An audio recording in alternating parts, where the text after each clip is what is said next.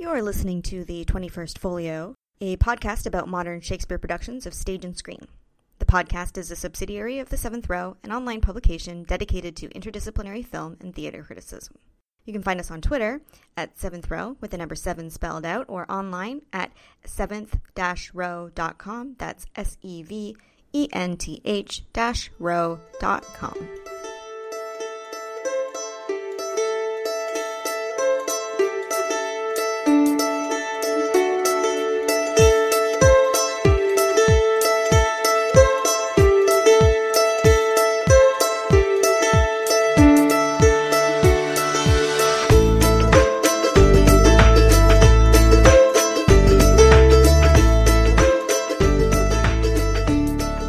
One of the interesting things about the historical context that people put the play in is that the story of Coriolanus, and that nobody can quite decide whether it's entirely apocryphal or if it's true or if it's a little of both or what, but that it's generally held to be one of like the foundational stories in the early development of Rome into the, world dominating thing that it was. And it's funny that like this being one of the foundational stories of it is so reminiscent of like those periods when you look through like the history of the Roman emperors, where there's like a period of 25 years where they have like 38 emperors, and it's all like, ascended to the emperorship by cutting a dude's throat. And then like 6 months later, murdered by his own Senate, it's like clipped by his wife, for, making his horse a senator, it's like all that stuff.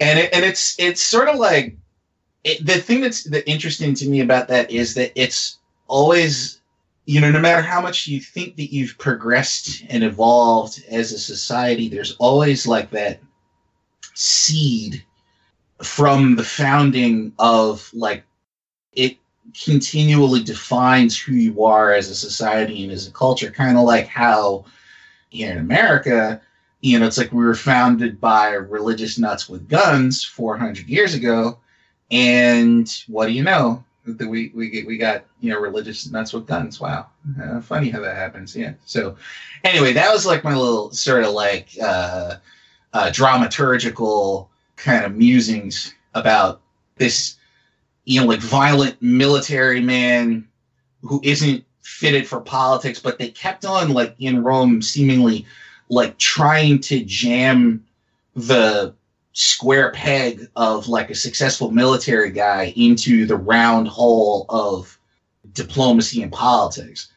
Yeah. I mean, and there's a self-congratulatory aspect as well of, Shakespeare writing in Elizabethan England or post-Elizabethan. I don't remember, like, but like in the first decade, because it was there was a thing that I finally found what I was talking about, the that there was a peasant riot that is supposed to be the impetus behind the writing of Coriolanus, which was a known story. It was known in like Livy and Plutarch and everything. And that, the Shakespeare was like, hey, why don't we do a play about this? Because it's topical.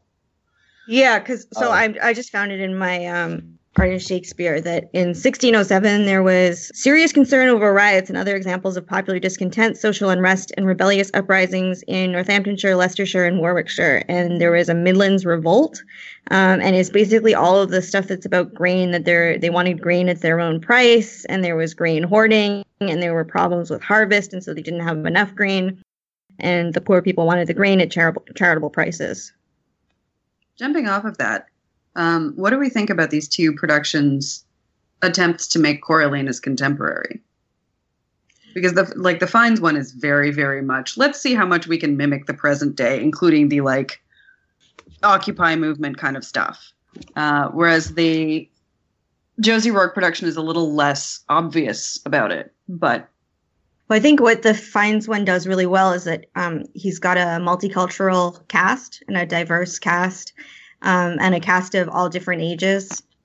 And you can really see in the costumes like different levels of wealth, different levels of health. And even just by virtue of having the giant crowds, you like those riot scenes look like riot scenes that you've actually seen on television. And so the society is much more recognizable. I mean, part of that is also the conventions of film that Fiennes uses, like the way they have, you know, the discussion about what do you think of Coriolanus is basically a panel discussion on television where they've got the actual guy who does those news current affair panel discussions. I can't remember his name. In England is actually in the movie doing that. And they've got their political pundit voices on as they're doing that dialogue. And, you know, the news footage as a way of giving plot details instead of having characters say it is also very contemporary.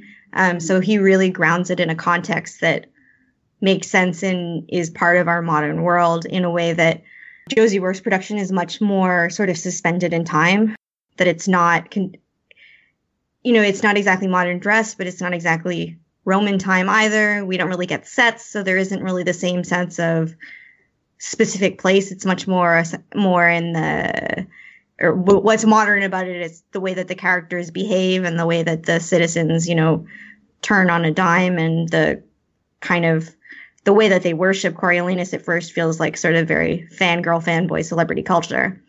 But I think Fiennes, I mean, one of the things I think is really effective about Fiennes is he really creates an ecosystem for the production, which you can certainly do on stage, is something Nicholas Heitner does super well. I won't go too much into his Hamlet because, yeah, we know how much I love that. And he did the same thing in Othello, but I don't really think that happened as much in Josie Rourke's production. Not necessarily that's a bad thing, just that it's a more stripped down production. Well, yeah, and by nature of it being as stripped down as it was, I think that it's the ways in which it suggests period are like very much that. Like they're suggestions, they're allusions to place and time rather than literalist representations of them. Whereas, I mean, just by nature of a film being what it is, and also by the, that clearly Fiennes wanted to take, sort of like a, pop verite approach to the movie by, and going so far as to have like Ken Loach and Paul Greengrass's DP shoot the film. So it has that thing that, that their films have of that, like very like the stab at docu-realism, which just by its very nature spells everything out to a greater and more literal degree than the suggestive approach that Rourke takes would be. And yet we also have shaky cam. I don't know how to feel about that on balance.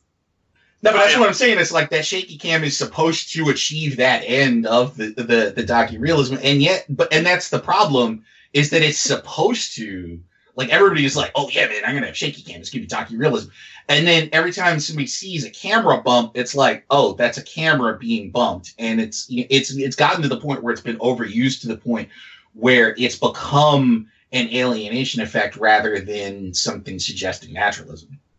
I think the green grassy touches for the fight scenes, the combat scenes, that whole verite vibe probably worked against the film overall. I don't know if the text itself is meant to really have the battle feel that credible necessarily. So I think it feels more of a distraction that doesn't really contribute as much as I think they think it does. I may be out to lunch on this one, but I think it feels a bit too stark when, it can't support that starkness.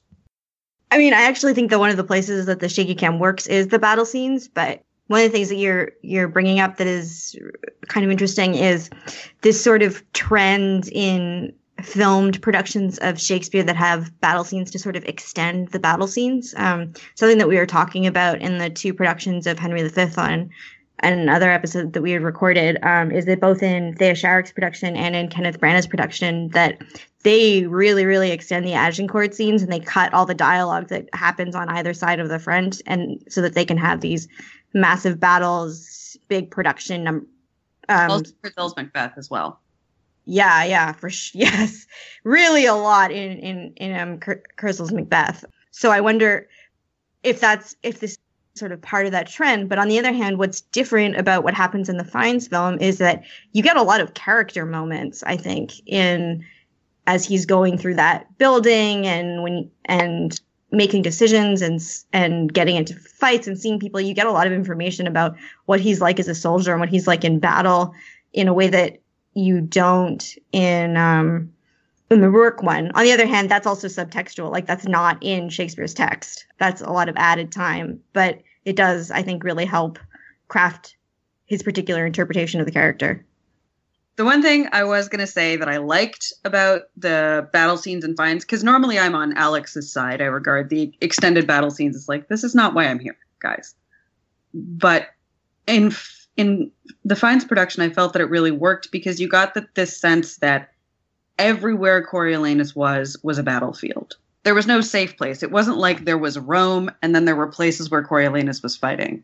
Especially that scene where they have the battle within the city and he's running through the apartment complex. You get the feeling that Rome is just as much of a battlefield as the place where Coriolanus lives, which is in the middle of a war. Totally agree with you.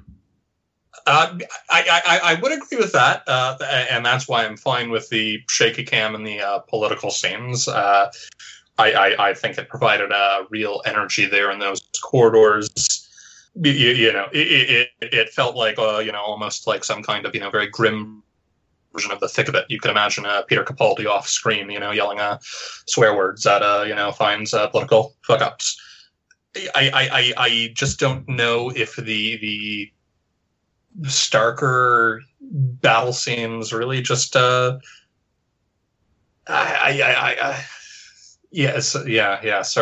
I'm trailing off here, but yeah. Well, yeah, I don't think Malcolm Tucker would like having to manage Coriolanus. Yeah, sorry, Danny, go ahead. Well, I was just gonna say the thing about the battle scenes in the movies of like Shakespeare adaptations. I mean, that always seems to me more like a concession to the commercialism than it does like an engagement with the text of the play. And because I don't think it's like people it's like, oh, I'm gonna direct a Shakespeare movie and put really long ass battle scenes in it. It feels more sort of like, all right, well, I'm directing a Shakespeare movie, so I guess the producers are going to want a long-ass battle scene. All right, here it goes. I mean, that could be projecting on my part as somebody who would rather just be like, I just want to see good actors really cleanly speaking text. But like, more, civilian-y, moviegoers might, be more just sort of like, nah, man, it's like, I won't go and see this boring-ass Shakespeare thing if I get to see, it's like violence and explosions of blood, man. Honestly, I don't think that anybody's going to go see Coriolanus for the explosions. They're lost. Yeah, seriously. This isn't on topic at all. But, like, there's this perception among people who don't read a lot of Shakespeare that Shakespeare is highbrow and inaccessible. And then the instant you read any Shakespeare, it's like constant dick jokes. Like... Oh, yeah. I mean, that's one of the best things about being an actor and doing tons of Shakespeare is just being just like, oh man, I have like 5 dick jokes per line. It's like, which is why, returning back to what you said, I kind of find it eye-rolling when so much screen time is dedicated to these battle scenes, which are invariably shot in slow motion. You just think like, if this is how you're trying to make it accessible to people, you're just kind of being obnoxious and dragging out parts of the plot that aren't that important. Okay, so shaky cam question. What scenes do you think it really didn't work in, or that it would have been more interesting to have not shaky cam?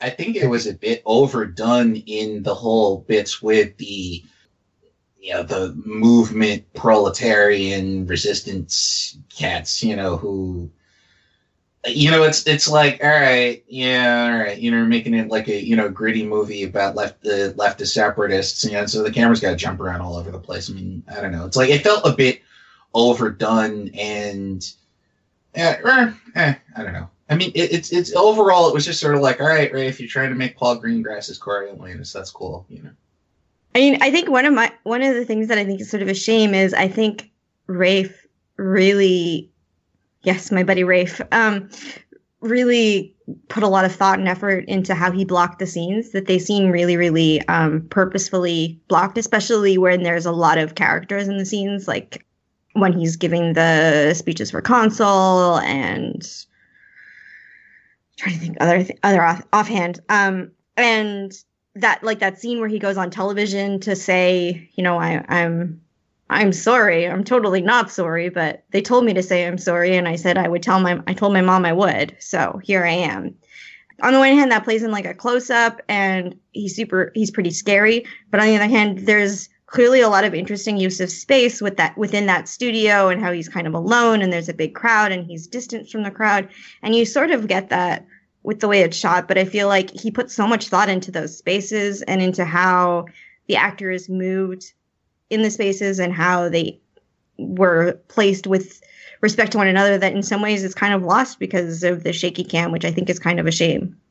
I've got no issue with the shaky cam in concept. I mean, it's a little first-time directory. I think if he could pull back a little, that would have been fine. But he had the right idea, I think. If you're going for this gritty political version, you want an aesthetic like that. I just think he needed to, know the places to pull back slightly.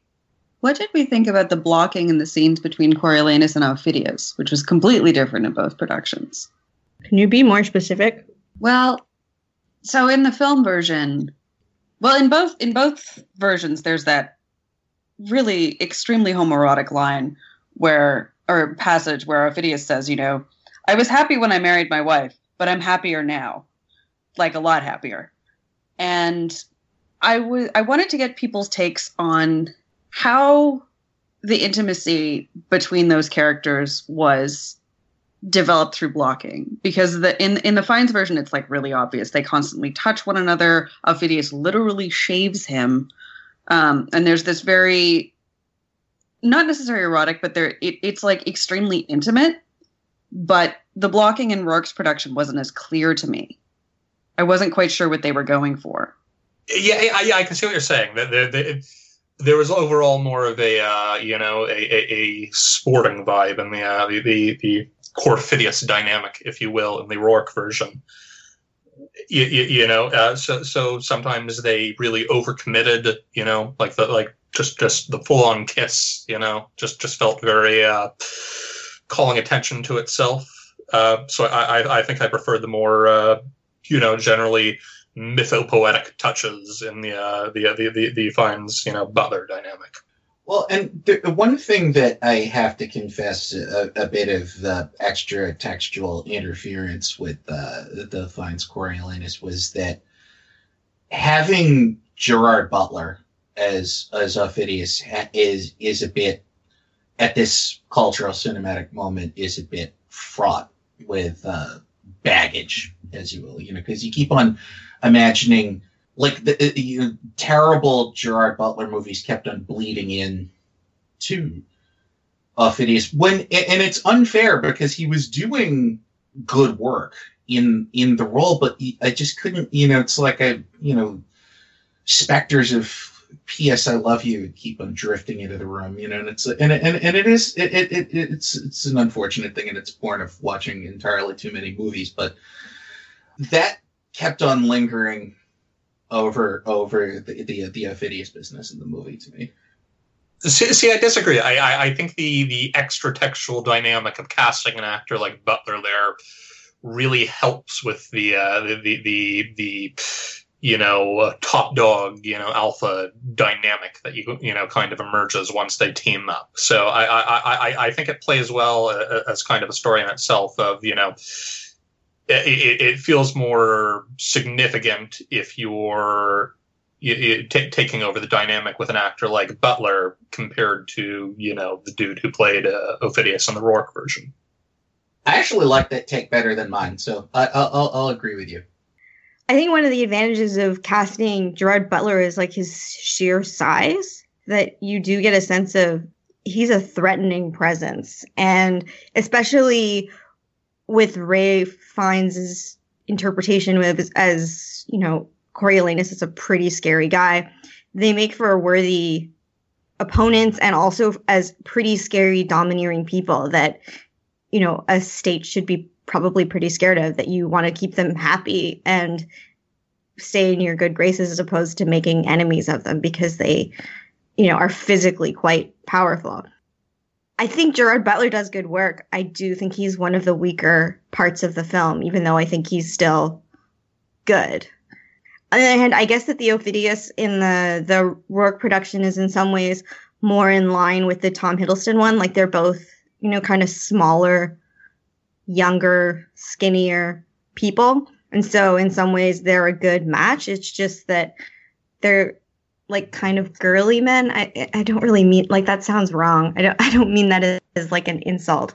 But they're just more delicate, I guess, than Ralph Fiennes's and Gerard Butler's characters, partly because they're younger and kind of like open-faced, I guess. It's a different dynamic. I'm not sure it's as good, but I think it's, or bad, I just think it's like a different interpretation. Well, it's something that's come up a couple of times here that I kind of, I finally, I think actually have the words that I wanted to address this with, is that the thing that I actually liked about the choice of casting Hiddleston in the role of Coriolanus within the context of who he is as a performer, like how we view him, what he's familiar as, is that the thing about the role being a lot more like blunt and there's far less interior, there's far less of an inner life to Coriolanus than normally Hiddleston projects in his roles, and it is like somebody who's a lot, we're accustomed to, it's like when we see him doing violence that it's in a much more like kind of underhanded, backstabby kind of way, and Coriolanus is very much like a hard charging, come right at you, blunt object type of character. That seeing Hiddleston stretch as a performer and using the physicality that he has, which is as contrasted to Ralph Fiennes' much bigger, blunter, more traditionally masculine type of character, seeing Hiddleston just, like chomping at the bit and, just like bursting with this kind of smaller man's need to overcompensate more, made the physicality of his work as Coriolanus kind of fascinating, really. Although ultimately it doesn't entirely transcend the essential smallness and delicacy of his physicality, though, which I think as a result is unsatisfactory, but like as a process sort of thing, it was interesting to see him try that and pushing up against the limits of what he's able to project as an actor. So I mean, it's like, I guess the shorter version of what I'm trying to say is that the ambition played a lot more interestingly than the result did. Yeah, I think I mostly agree with you. I think what's interesting about Tom Hiddleston is he's an actor with a lot of emotional intelligence. Not that Ralph Fiennes isn't, but I think what he's done, certainly with his Shakespeare on film, if we're going to call this Shakespeare on film, is he'll take a character like Henry V, which is, can often be played as a cold-blooded killer, and make him a human and lonely man. And he sort of, in some ways, does a similar thing with Coriolanus, as he tries to find the humanity in it, which is interesting for a play in which the whole problem with Coriolanus is he doesn't really have a lot of humanity, and it sort of works and it sort of doesn't. I'm sort of wondering what people think about his sawing the air, because I have kind of mixed feelings about it. He does what's kind of sort of like rookie Shakespearean acting, like in the sense that he like talks about a baby and then he makes the gesture of a babe in arms, and then he's talking about his painted face when he's covered in blood, and he feels the need to like point at his face as though we didn't know what the paint was in the scene. And at first I was kind of thinking that, oh, this is like really, really, really bad, and give the audience some credit. This is, rookie Shakespeare acting. But I think it's interesting because I think, Danny, you were talking about how his Coriolanus sort of has to overcompensate in a way that in part for like Tom Hiddleston is tall, but he's not big. And so I wonder if some of that sort of sawing the air was actually kind of intentional, because like Coriolanus doesn't know how to talk. And so his attempt to, I don't know, express himself becomes overly blunt. I don't know if I'm giving it too much credit. The thing about those particular kinds of gestures, it ties into something that I was mentioning earlier about how a lot of things in that Donmar production, in the approach to it was, I don't remember exactly how I put it before, but it was, like actors using the tools of entirely physical theater to do a production where they actually have a text that they don't need to overcome. So, I mean, a lot of that redundancy in gesture seemed to me, and it played to me like the kind of thing that theater coming from a more physical-based tradition, the way they do things in that kind of theater, as opposed to relying on the text in a more classicist way that I think it is more of like the tradition in British theater that they were reacting against in that space and in that company, but that we tend to think of as more like, quote unquote, good Shakespeare acting is relying entirely on the text to convey everything. Whereas they were trying it. I mean, it seemed like they were trying things to see if they would work, and without really caring whether they were working, because the trying as part of the process is the more important thing. The process is more important than the result. Yeah, I mean, you make an interesting point too, because you're sort of saying, I think if I'm understanding correctly, that they're sort of behaving as though they have pinter pauses, except they've got giant passages of text that they have to get through. And if you're looking at the way in which the difference between how the Fiennes film is edited, the text is edited, compared to how the Donmar production is edited, that the Donmar preserves a lot of the long speeches. They still cut the scenes down, but they don't actually make sure that the actors are only speaking 2 or 3 lines at once. Like 2 or 3 lines of their passages are often actually quite long. And then you have this thing where they're like Tom Hiddleston's Coriolanus is often even rushing through his speeches where he's talking really quickly. And that almost doesn't really make sense to me as a Coriolanus who has trouble speaking. Like, words just roll off his tongue too quickly. But as far as that idea about pausing and extra textual things, I mean, what's different about the Fiennes one is that they turned it into more movie-like dialogue, in the sense that, they have a really long speech and then they pick one line from it that they're gonna keep, and they cut everything else, and then they really savor that line and they really make it sing in a way that I don't know that is really happening in the Hiddleston one, because they have 10 lines instead of 1 line, and then overall you get the impression, but they're blurring together in a way that isn't happening in the Fiennes one, because they're really bringing out individual words and the rhythm within that, one sentence or that 1 line. Funnily enough, given all the cuts that the Fiennes production made, I didn't come away feeling that it had lost anything essential to the story, which I think that you didn't like the cuts as much, Alex.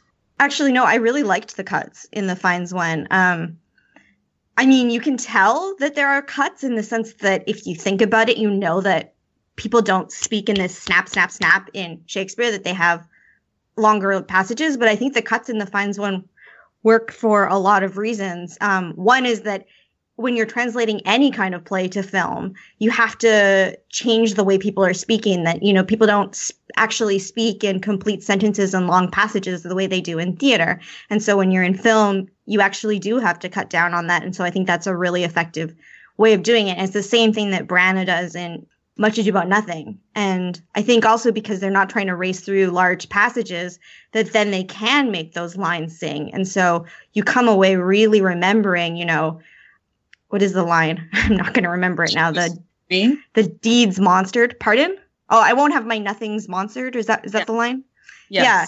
I mean, when Fiennes says that is just really, really, it really, really sings. And not that there's anything wrong with how Tom Hiddleston says it. I think it's totally fine. It's just that it's buried within a bunch of other words that you can't come out quoting. I'm not sure that it would have stood out to me if I hadn't seen Ray Fiennes deliver the same the same speech. Well, it's not a speech the way he does it. It's just a line of dialogue.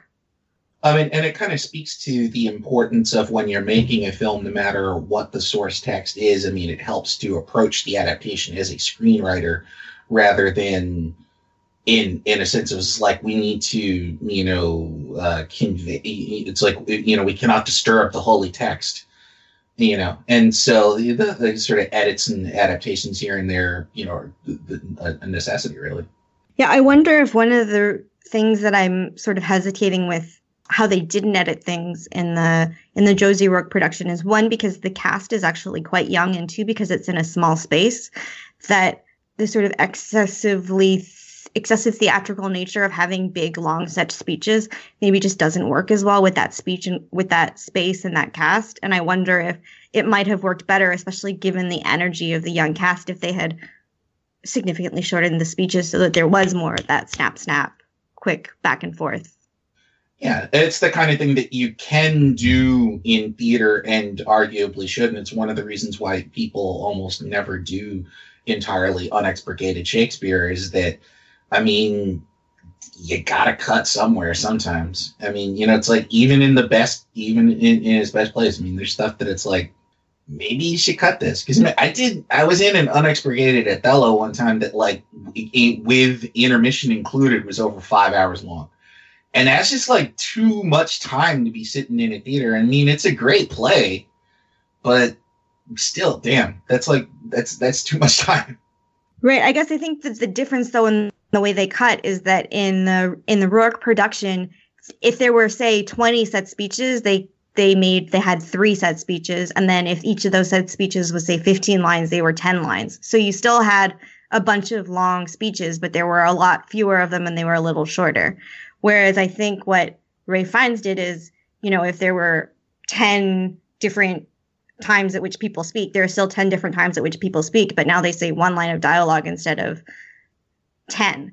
So, like, they're both cutting. It's just, I think you don't necessarily notice the cuts if you don't know the play as well in the Rourke production, because it still sounds like Shakespeare in the sense that it's long passages. But then in the Fiennes one, it sounds more like naturalistic dialogue because it's shorter. And then if you think about it, you're like, Shakespeare never wrote speeches that are that short constantly.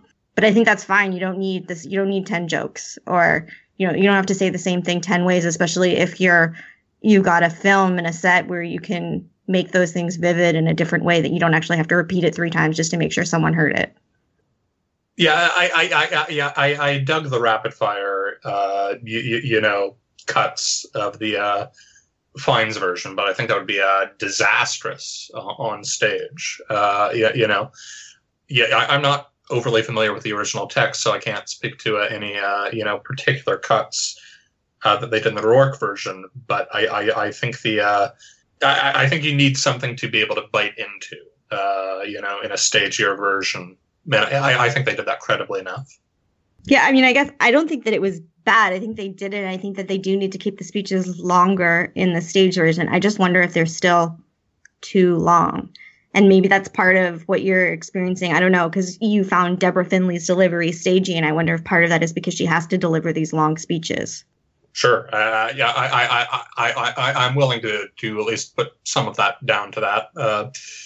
I think smarter cuts certainly could have been made for her character, since it's, kind of a linchpin of the whole production. Yeah. I'm just curious, Jeremy, did you find any of the other acting too stagey in that production, or was it just her that stuck out for you?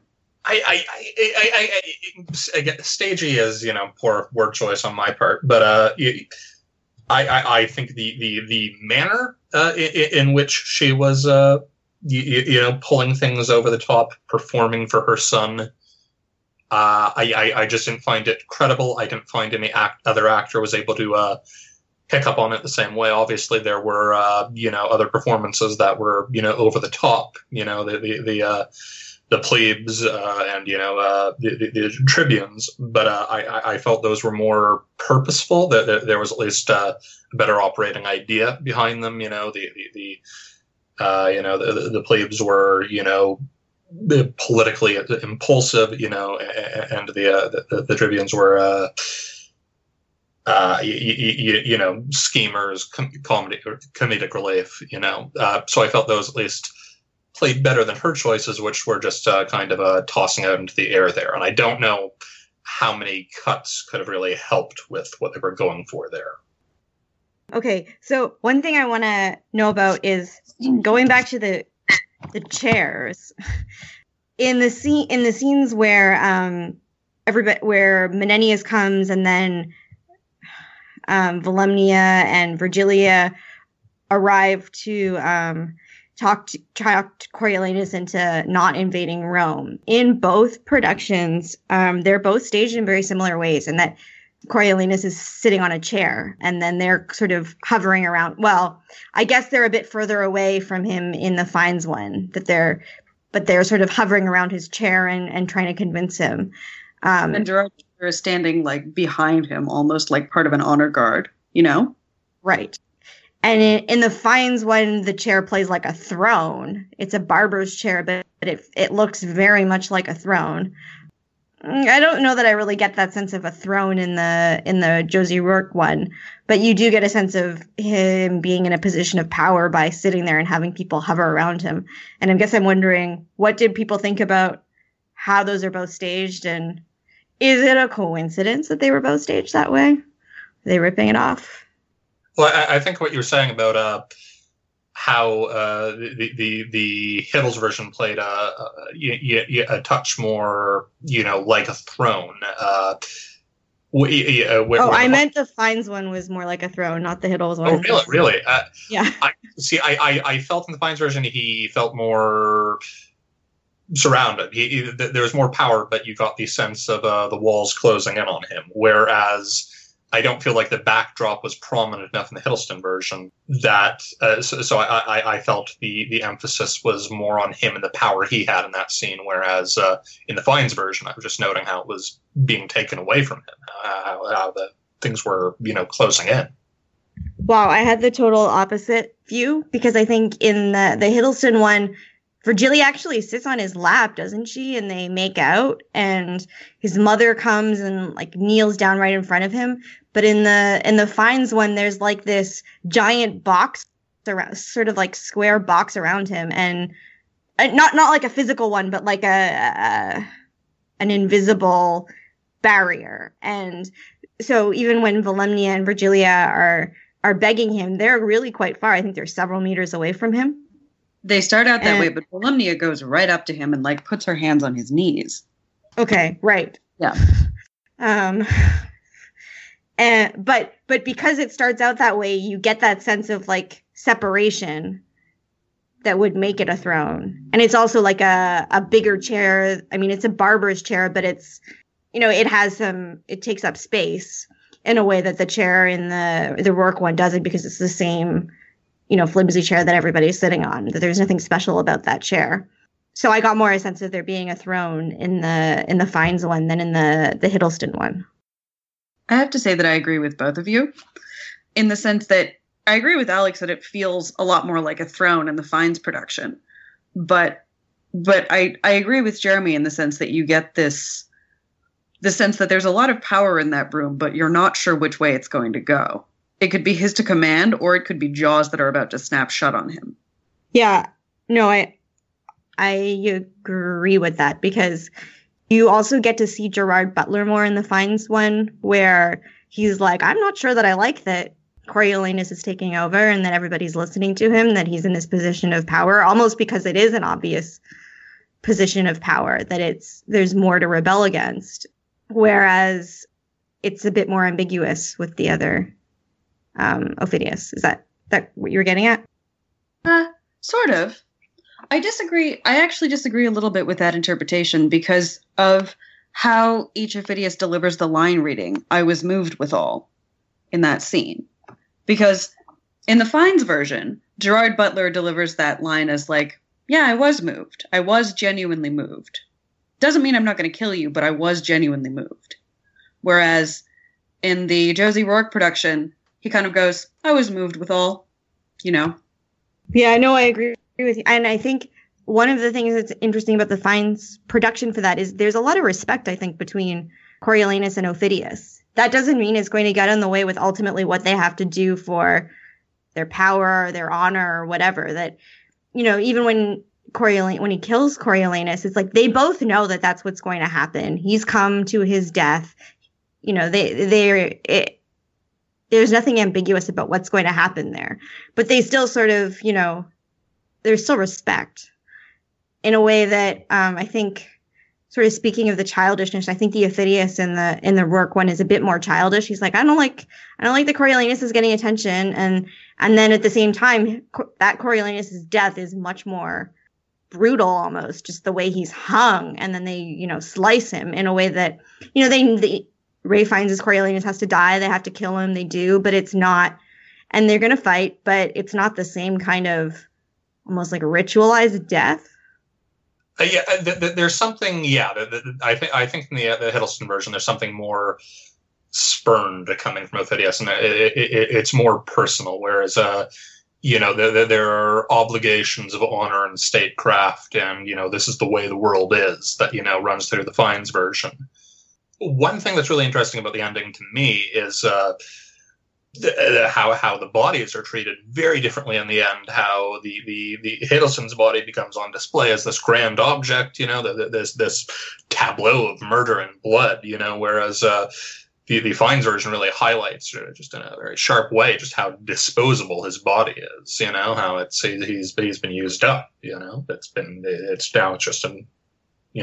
garbage. Yeah. That's a really good point. And also the fact that goes with that is that Fiennes gets killed in the middle of nowhere on a road. Like, he's outside of Rome, and it's almost like a back alley killing, and then his body is just there. In a way that the Hiddleston one, I mean, basically what you just said, that he's an object for display. And it's less about, he served his purpose and he screwed up and everybody's getting rid of him. That you don't get that as much with Hiddleston. It's like, oh, look, we killed him, isn't this great? And it's kind of, I mean, I wonder, thinking about the Menenius death, I wonder if the Menenius death, one of the problems with it is maybe that because they treat Ray Fiennes' body as so disposable, by having somebody else die, you don't get the same sense of not just that he's the only one dead, but that he's just so disposable because other people die. There's something in the Fiennes version, the Menenius cheats things. The Hiddleston version, while his death is grander, you at least get the sense that the world, I don't know, the Menenius suicide it's just so counter to what the Fiennes version is going for, as far as what it's saying. I think the Fiennes version would have been more suited to be able to say that life goes on without him, whereas the Hiddleston version implies something more significant and permanent and monumental to his death. So that to me is where the Menenius bit really clashes. But in terms of the way the bodies are treated, that's a point that I hadn't even thought about, Jeremy. But it also relates back to what you were saying about the Aufidius, the portrayals of Aufidius, in the sense that, like, Gerard Butler's Aufidius you got a sense of personal power from the man, whereas the other Aufidius, and we don't even know that actor's name. None of us cared enough to look it up. You don't really get a sense that he's a genuine rival, And so at the end, when they hang Coriolanus' body up for display, it's like they literally have to use murdering Coriolanus as a way for Aufidius to bolster his power. Okay, just as a counter, I do actually think that the guy who plays Aufidius, whose name I don't know, is a good actor. I think he's does a lot of theater work. He's in Kenneth Branagh's Winter's Tale, and is actually quite good in that. So I don't want to dismiss him outright. I think whatever our problems with him might have more to do with casting and direction. Fair enough. I mean, the point I was trying to make is not that guy's a terrible actor, and more, you don't get the sense that he's a genuine rival for Coriolanus, right? When Coriolanus says he is a lion I am proud to hunt, you think, why? No, he's more of a fanboy. Yeah, him falling into line feels more preordained. Yeah. So, I mean, so I can see why the character's internal logic, he feels played and humiliated, but there's no grandness to it. You know, there's. Yeah, it's one of the casting choices that definitely works better in the film. With it has its pros and cons, but Butler's just like more undeniably. The undeniability of his presence aids to his essaying of Phineas than in the stage version. And as we mentioned earlier, it doesn't hurt that Gerard Butler is like a huge guy. Yeah, that definitely ties into what I was talking about too. Yeah, is that he's just like he's large in many ways. Yeah. What do you folks think about how they recorded the Donmar production? How does it work as a piece of recorded theater? Do you feel like you got a sense of the production? Do you feel like it's alienating? I mean, obviously recorded theater is not the same as being in the theater, but how bad was that alienation here, or how close to being there did you feel it was? Well, obviously, I have thoughts on this, but yeah, but I think that they did the videotaping as well as they could have. Like a lot, I thought that there were. I mean, just the nature of that space is that there are a lot of interesting places to mount cameras, and so that was cool. And you know, they managed to edit to the degree that they could, but there's a wall, an impermeable wall that one runs into when recording theater, because talk about this sometimes people, they're like, how is that different from making a movie version of a play? And I mean, it's because fundamentally live theater is being staged for the audience, and a film is being staged for the camera. And it's just putting cameras into live theater is, it's not the same thing, because the cameras happen to be where they happen to be. They're not at the ideal place to convey what the production is trying to do. And there's just no way that they can. I mean, it makes film, videotaped theater is useful as a study guide, but it obviates the power of live theater as entertainment, because it strips it completely of the visceral nature of an act which is specifically being staged for the audience in that space, rather than if I keep going, I'm just going to be more redundant. But that's basically like that's the sum total of my thoughts on that. That it's, it can still be entertaining. It's just that there's a point past which it can never be as and.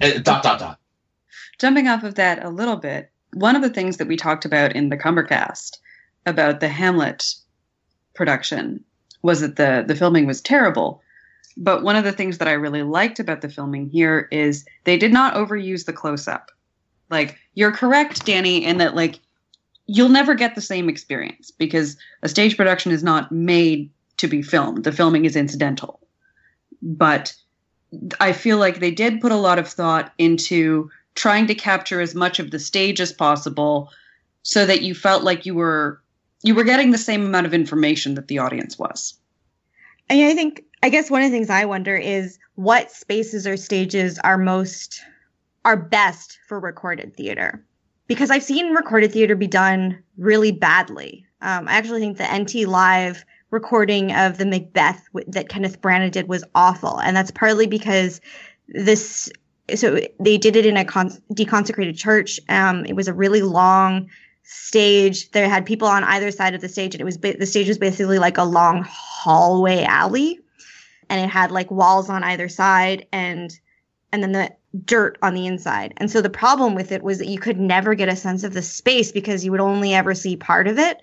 And then they chose to do a ton of close-ups on top of that. So you got stage acting in close-up where it was clearly playing for, people quite far away because they had a long stage. And then it was a long aisle that you never really got to see the whole of. And then the problem I would think with like proscenium stages sometimes, which is what the Cumberbatch Hamlet is that as soon as you get on the stage close to an actor, you know that you're not really watching, that it's not really theater that you're watching, because you know that you would never be able to get on the stage with them. And I think it works in the Donmar quite well. And I think one of the reasons for that is, one is that the audience surrounds the stage. It's a stage where you have audience members on three sides of the stage. And two, it's a small enough space that it's already quite intimate, that you already basically get a close up. If you're in the back row of the balcony at the Donmar, you can see facial expressions. So the acting is already going to be smaller because it's a smaller intimate space, which is more appropriate for film acting, and the audience is already kind of surrounding them. So then when you move the camera to get closer, I think it's like not as jarring, and also the stage isn't that big, so you don't end up with a camera like in the middle of the stage and like, why is somebody there? The one last thing I'll add, which is basically what she said, but with more detail, is you really get a sense of the blocking in the Donmar, in the filming of the Donmar Coriolanus. And I know it's harder to give a sense of blocking when you're filming a larger stage, but we've seen a lot of productions that just don't try. And so... yeah, like Hamlet. Ironically, though, I mean, it sounds like we were kind of saying, I mean, and I certainly agree with this, I think this was Danny was saying, is that the blocking in the Donmar is actually kind of confused, and that it might work for individual scenes, but as far as getting together a larger meaning or having a real purpose, it doesn't really seem to be there. So it's kind of funny that in this one we can actually see the blocking, but it doesn't necessarily give us more information. Whereas, say, in the Benedict Cumberbatch Hamlet, we were complaining that we couldn't see the blocking. So we don't know if it was any good or not, but it was just like information missing. See, one of the things I dug about the Hiddleston version, despite the fact you're right, that they're generating their own meaning piece by piece as they go along. But I think that helped create a little energy, even if the big ideas behind the production were a little more empty. You know, I think the fact that they had to be reinventing themselves from sequence to sequence at least created a sense of variety and a sense of crackle from act to act. So I'm more in favor of it there. You know. Okay, related question. Do you think Coriolanus works better on stage or on film? I would say stage. Yeah. I think in a film, I just think the character is too opaque to work on a film. He's never going to give you the things you need in a filmed version, despite Fiennes' performance, which was obviously fantastic, but it's always going to be a touch more idiosyncratic on screen. I don't know.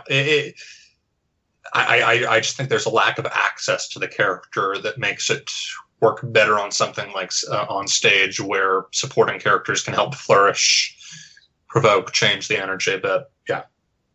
I mean, my take on it is sort of a cop-out, but it's going to an idea of, kind of originalist, but it's a piece that was written for the stage, and it thus inextricably works best on the stage. Because in order to make the film version that, Ray Fiennes and John Logan did an excellent job of adapting it, it was still the amount of pairing that had to be done to get it to what it was for the film version essentially made it a film that utilized dialogue from Coriolanus rather than William Shakespeare's Coriolanus. And it's just the nature of film as a medium is such that it's the director's and the screenwriter's version of it rather than Shakespeare's version of it. So that might not be the strongest point in the world, but it's the one that I'm sort of sticking with just because of the nature of the differences between the medium of stage and film, that it works better on stage. I mean, I guess part of what I'm wondering is because, as you mentioned, you pretty much never do Shakespeare uncut because you could end up with a 5-hour Othello. And so I guess part of what I'm wondering is, are there particular Shakespeare plays that would work better on film? And is there a reason that Coriolanus either does work well on film or doesn't work well on film. Like, I think, there's been two really great, I have problems with the Whedon one, but good films of Much Ado About Nothing, and they do cut the text, but I guess I still feel like you're very much seeing it. And I wonder if Coriolanus, is it just that Shakespeare you think is, it's written for the stage and it should be on stage? Or is Coriolanus in particular a play that you think for particular qualities and it works better on stage? I'm going to play devil's advocate for a minute here, or possibly just express an unpopular opinion. But I think Coriolanus works really well on screen. I don't know if better, but certainly way better than a lot of Shakespeare's do, partly because Coriolanus is such an opaque character, right? He is not super expressive the way a Hamlet or a Macbeth is super expressive. And so on screen, with the introduction of the close-up, I feel like you can get a more granular idea of how that character is being performed and of the subtleties of that character.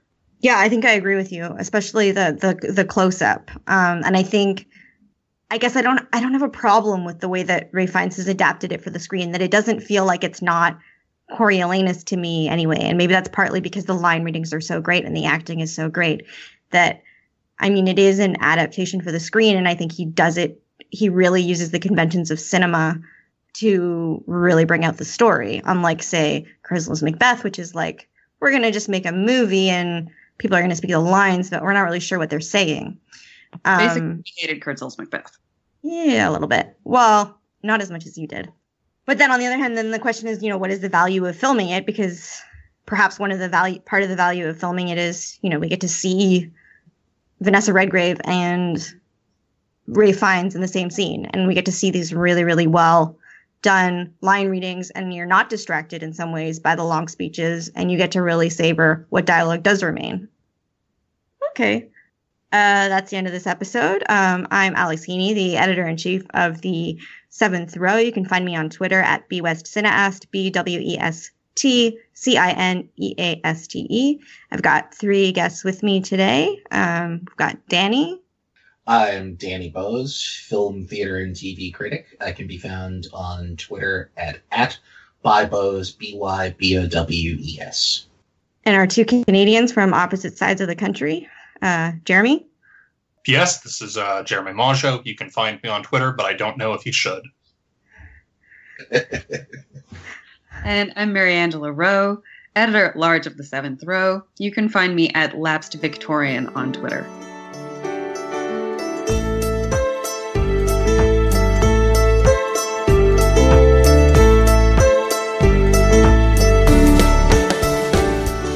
And that's the end of this episode of the 21st Folio.